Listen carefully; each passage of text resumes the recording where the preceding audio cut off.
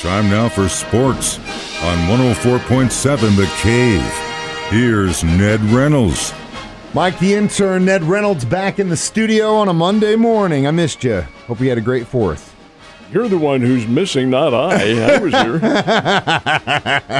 Yeah. I missed you. How was the holiday? It was good. I had a great time. Went and saw my mom, fireworks, family time, little summer vacay with the boy. Let me ask you now, you don't live too very far away from me. Let me ask you about your neighborhood. Shooting off fireworks still? 3rd, 4th, and 5th. How was the fireworks? Well, I actually was I was gone that weekend. I went to see my mom in Wamego. Well, she lives in St. George, Manhattan area in Kansas, and they had this massive. I mean, it was miles of people in Wamego. I mean, this town is probably like the size of Billings, and it was just thousands of people. It was unreal. So this was a public display. Yeah. And they didn't do it last year, so they basically combined both years into 1 year. It was so you weren't incredible. There for your neighborhood or anything like that? No. We were gone. Took the dog and kid and wife, and we headed out to the middle of Kansas. Well, I wondered what the neighborhood celebration would have been, because mine, about, half a mile, 3/4 mile from you. Oh, my. I thought it was back in the war zone. Yeah, and they're still shooting them off all weekend, this past weekend. So, yeah, it's constant, especially between that and the thunderstorms. My dog was definitely stressed out over the weekend. So are the Kingdom. Frank Clark, what the hell is going on? Charged with a felony. We knew it was coming. Do you think, I personally, the way and how fast the NFL works, I don't think any kind of repercussions are going to come down on him in any time soon. Maybe sits, 4 games, 5 games? Well, you have to remember now, he's going to court in 2 days. He'll go July 14th out in Los Angeles. And that, Mike, is the first charge. That's the one from back in March. This doesn't even include the one that in which the Uzi submachine gun was found. That's not even included in this. This is the one in which he was arrested and found to have hidden weapons in the car. It carries a penalty of a jail term. I can't see how he's going to come back. I really can't. I can't see the Chiefs even allowing it, because even if the feds, and this is a felony, and the folks in Los Angeles, even if they absolve him of all circumstances, the NFL is going to come down and the Chiefs are going to come down, because they have their protocol as being a citizen. In the case of Frank Clark, I think it might be wise for them to be looking for another defensive end. And when this first happened, I mean, I'm always look at the bright side type of guy, and the bright side is we save a chunk of money. And we'll see. He also, speaking of money, has a lot of it and can hire some really good attorneys who can go to court in 2 days and say, hey, let's push this to the end of the season. He's got this stuff. You guys are bogged down with all kinds of stuff in the court. There is a game to be played here, and money talks in the justice system, like you and I both know, and he can draw this out. So 2 days will be interesting to see how that plays out, and then we'll probably know more to talk about it. Put it this way, he better have a lot of money. Oh, he does. Making $20 million a year. He's driving around a SUV Lambo. I think he's just fine. I was kind of separate from some of the sports that you and I talk about this past week. I didn't really watch a lot of baseball. What I really paid attention to was the Euro, which that England-Italy game was insane yesterday. And I know you don't want to talk about soccer because you don't care, but I thought it was great Euro this year. But also over the weekend, the Conor McGregor fight, I got a chance to watch all of that as well. And personally, I think he cracked his leg on one of those check kicks early on, because Conor does not go to the mat that quickly. And right after that happened, he goes straight to a grapple, which I was kind of like, what's going on? And then and then you can see what happens. He breaks his leg after that. It's kind of obvious he knew something was wrong. That's why he went to the ground. And he wasn't going to continue, and he couldn't continue, and may never continue. He's already had surgery. He's been out of surgery now for probably about 12, 13, 14 hours, somewhere around there. And the surgery was a success, as you knew it would be. It's his ankle more than anything else. And it's probably more than chipped. It's probably, I don't think it's a clean fracture, but whatever, a fracture nonetheless. But Poirier gets the victory in this one over McGregor. And I think, in all honesty, I'm not a big UFC fan. Not at all.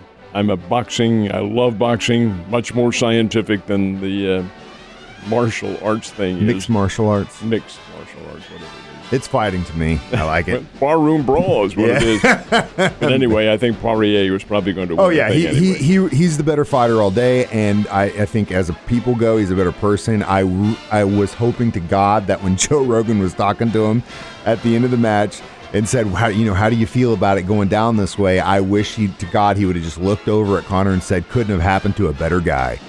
Who got the biggest cheers of the night?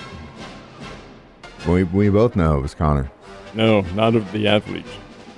When he walked in, the former president of the United States. Oh, I missed that part. I must have been getting a drink or in the bathroom. I missed that part. Because honestly, I was waiting. I was like, I heard Dana White gave Trump seats here, and I never saw him. They were showing, all these random stars. They even showed Davis from the Raiders, but I was like, I haven't seen Trump yet. He walked in with that must his have been bathroom wife, break and they time. had the entourage there, and the place went nuts. Of course, that's a strong point for him out there. Oh yeah, and he knew fully well that would be the case. Oh yeah, for sure. During Ned Talk yesterday, you guys mentioned that U.S. basketball lost to Nigeria. I couldn't believe it when you guys were talking about it that it happened. Saw it happen. Watched the game, and because I wanted to see, number one, how this USA team would play together, and they did not. And number two, I had read about the Nigerian team, which in the past has been nothing but a throw-in bunch of players who've never played the game before, and they're awful. USA beat them by almost 100 points a couple of years ago.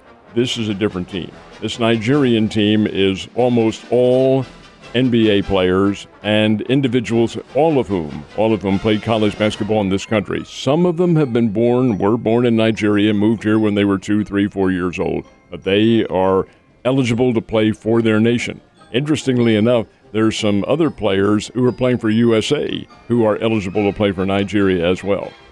The Nigerian team is not as good as USA from a talent standpoint, but they were the better team on Saturday night when they played. They played well. Their coach, my goodness sake, he's former NBA Coach of the Year with the Cleveland Cavaliers, had them so well schooled as what to do, and he didn't really have to because they were motivated. They wanted it more than USA. The American team, the USA team, had a very bad shooting night. The reason I'm leading up to this is they play again tonight. Not USA-Nigeria, but USA-Australia. And Australia is a medal favorite in the Tokyo Olympics. What medal? Who knows? I think Nigeria is probably going to be a medal favorite as well. They're a very good team, very quick, very good shooters. Mike, tell you how good they are. They scored 90 points, beat the USA 90-87. Of the 90 points, 60 of them were the result of three-point shots. I heard that. You guys say that yesterday. 20 that's three-pointers. Insane accuracy. I've never seen that. Insane accuracy. But they also had a little bit more time to prepare. A little bit, because there was obvious they've been together for quite a while. Yeah. The NBA players are not big names, but they are in the NBA. They're getting paychecks. They're playing for at one time in the game, the Nigerian team had 3 Miami Heat players, teammates on there. 3 of the 5 players on the court were teammates. That gives you an example of the level of play that they had. They were no throwaways. Would they beat the USA again? Probably not. But having said all that, they did win this one, did a lot for their confidence, and hey, who knows what might happen. I'm really interested to see what happens with USA-Australia tonight, then USA-Argentina tomorrow night. These are all very good exhibition games. So we are to the All-Star break. Major League Baseball, well, at least most teams, with the exception of the guys playing in the All-Star game, can take a little bit of a breather. Have the Cardinals and Royals close out their traditional first half of the season. Interestingly enough, they closed it out both with rainouts. Cubs and the Cardinals rained out at Wrigley Field in Chicago. You knew that was probably going to be coming because that was part of the storm system that was here. So they rained it out, and they'll play a doubleheader later on in September. Now, the doubleheaders are 7 innings, so it does change the perspective a little bit. So the Cardinals end their 3-game series at a split, 1-1 with the Cubs, and then the third game, of course, will be coming up as a makeup later on. The Royals were also rained out in Cleveland. The makeup date for their game with the Indians has yet to be announced, but the Royals next up will play the Baltimore Orioles, and that will be right after the All-Star break is over. So both teams ended on a rainout. Both get an early start to the All-Star break. Which is definitely due, and hopefully they can fix some things, not take too much time off and actually use the time to fix some things, which I'm sure a lot of them will be doing. What's this? I thought the NFL draft was over. There's another draft that exists? This is the baseball draft, and it's being done differently. Thank you to the NFL, because the Major League Baseball has also decided to go in national television. Now get this, the first round, now keep in mind, you're not, the level of appeal to the audience, in my opinion, is going to be greatly limited with what they have in baseball. I tried it last night. The first round was held by itself last night for national television purposes. First player taken, Henry Davis. He's a catcher from Louisville, and he was taken by the Pittsburgh Pirates. Louisville made the College Baseball World Series, and this kid Davis is a very, very fine player. A candidate for the Gold Spikes Award, which is that's the Heisman Trophy of baseball. Davis is the first player picked. The Kansas City Royals picked a fellow named Hank Mazzacolo, and he is a left-handed pitcher from Manchester, Connecticut. And the Cardinals' first-round choice was also a pitcher, but a right-hander out of UC Santa Barbara, University of California, Santa Barbara, the Gauchos, and his name is Michael McGreevy. That's the first round. There was a compensation round, but the Cardinals and Royals were not involved in it. But the first round's done. Now they have 10 rounds today and 9 tomorrow. And that concludes the Major League Draft, all based around TV. Snooze. In the first 2 games, the NBA Finals, I thought Phoenix just had it. I was like, man, they might be able to just go 4-0. But no way. The Bucks had something to say last night, didn't they? Phoenix may not have it. That's just it. They had a terrible shooting night. And Devin Booker, who is their top offensive player, he couldn't buy a basket, especially in the first half of the ball game.